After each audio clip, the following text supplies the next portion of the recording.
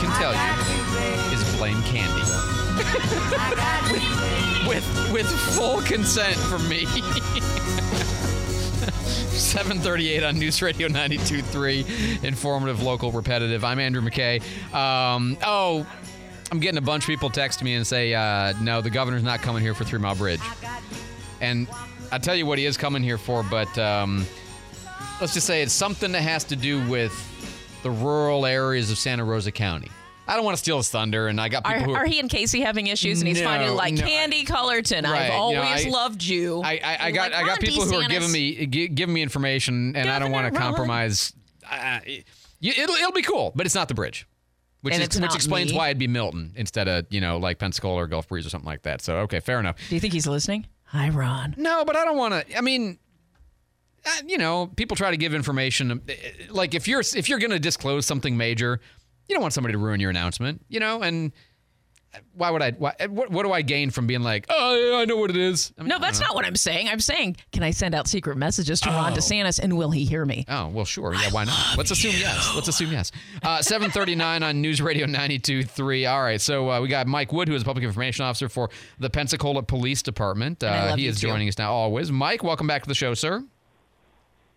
Good morning, Andrew and Candy. Is there something I'm missing on that intro music? Something. Am I in the wrong time slot? It's the music that plays again and again on the radio when Bill Murray is stuck in Punxsutawney for Groundhog Day. Over and over and over again. Every time he wakes up to that song. I have been informed. Thank you. That's what I'm here to do. Informative, local, dependable. See? Okay, so we had somebody passed away on Scenic Highway. There was a death investigation there from last week. What do we know at this point?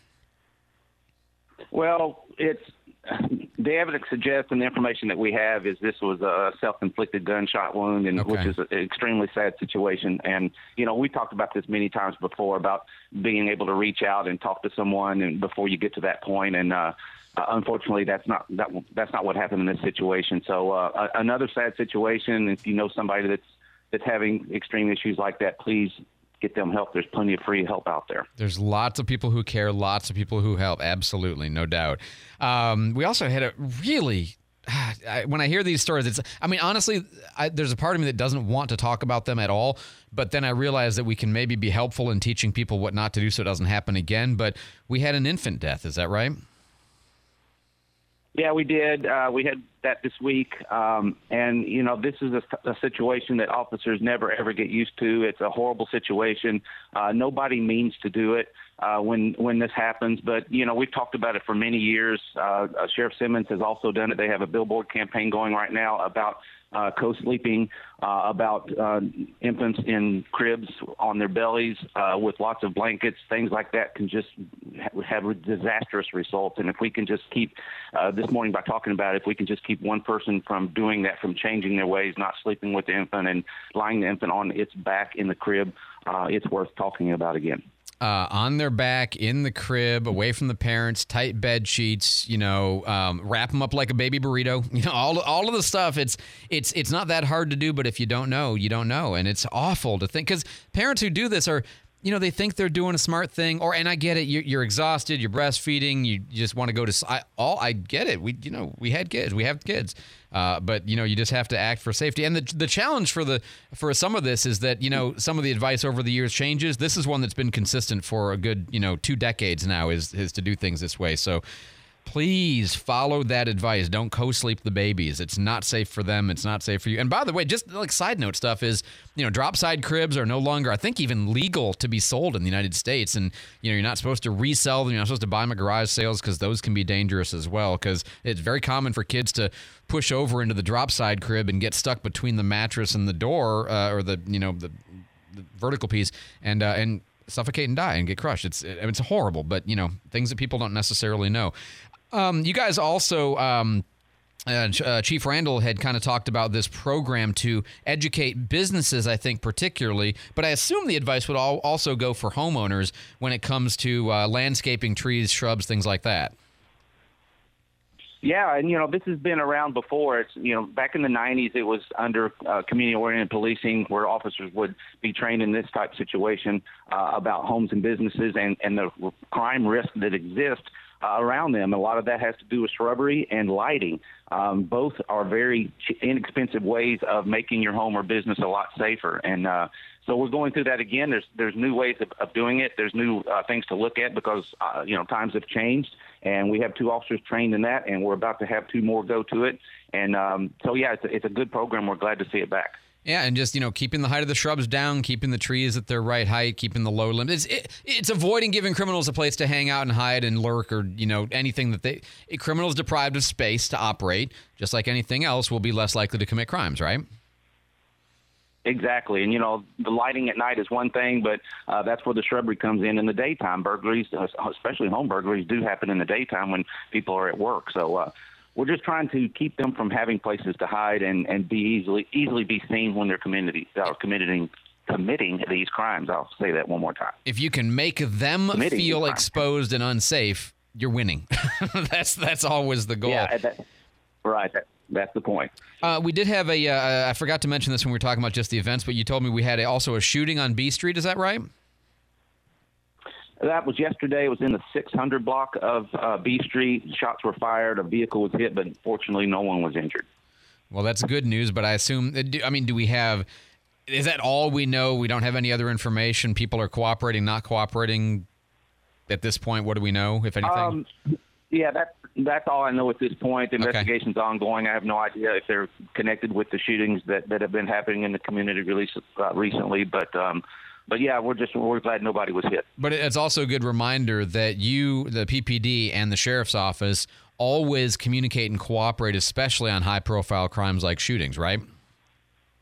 Absolutely. We wear different uniforms, but we have one goal in mind. We're going to work with them. They work with us, and we're going to find who's doing these shootings and put them in jail where they belong.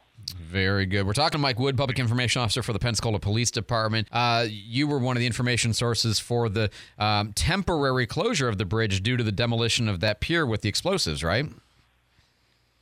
Yeah, it was only closed for about 5 minutes, and there were boats out on the bay looking. It was almost like it was the 4th of July. They were out there watching, getting ready for this. When all it was a very small explosive, and there was just a couple of bubbles that came up to the surface. That's all it was to it. So I'm sure they were disappointed, but they got the job done. And, the bridge is very close to being ready to go. Outstanding. From the onlooker's perspective, it was snapper farts. So, okay, I'll take it. But better to be safe than, any other kinds of a problem. I'll take that. Do we have a myth or a did you know for this week? Yeah, we do. And I'm sorry. I'm sorry. What can we? I completely forgot to ask you, and I want to make sure to give you a chance to talk about it because we have talked about it with all our other law enforcement partners. But just because I know you guys care about this, did you have a thought on the video that came out of the Tyree Nichols case? I mean, it seems pretty clear we all have a fairly consistent view of this. That wasn't law enforcement. That was just a beatdown. There didn't even look like law enforcement to the professionals, among other things. But I wanted to give you a chance because PPD hasn't weighed in on this yet. So your thoughts on that incident? Well, from the video I saw, and what most police officers, the first thing they're going to think is, the original information that we got was it was because of reckless driving. And when you pull somebody over for reckless driving, 1 or 2 officers will approach the vehicle. They're asked for the driver's license and insurance.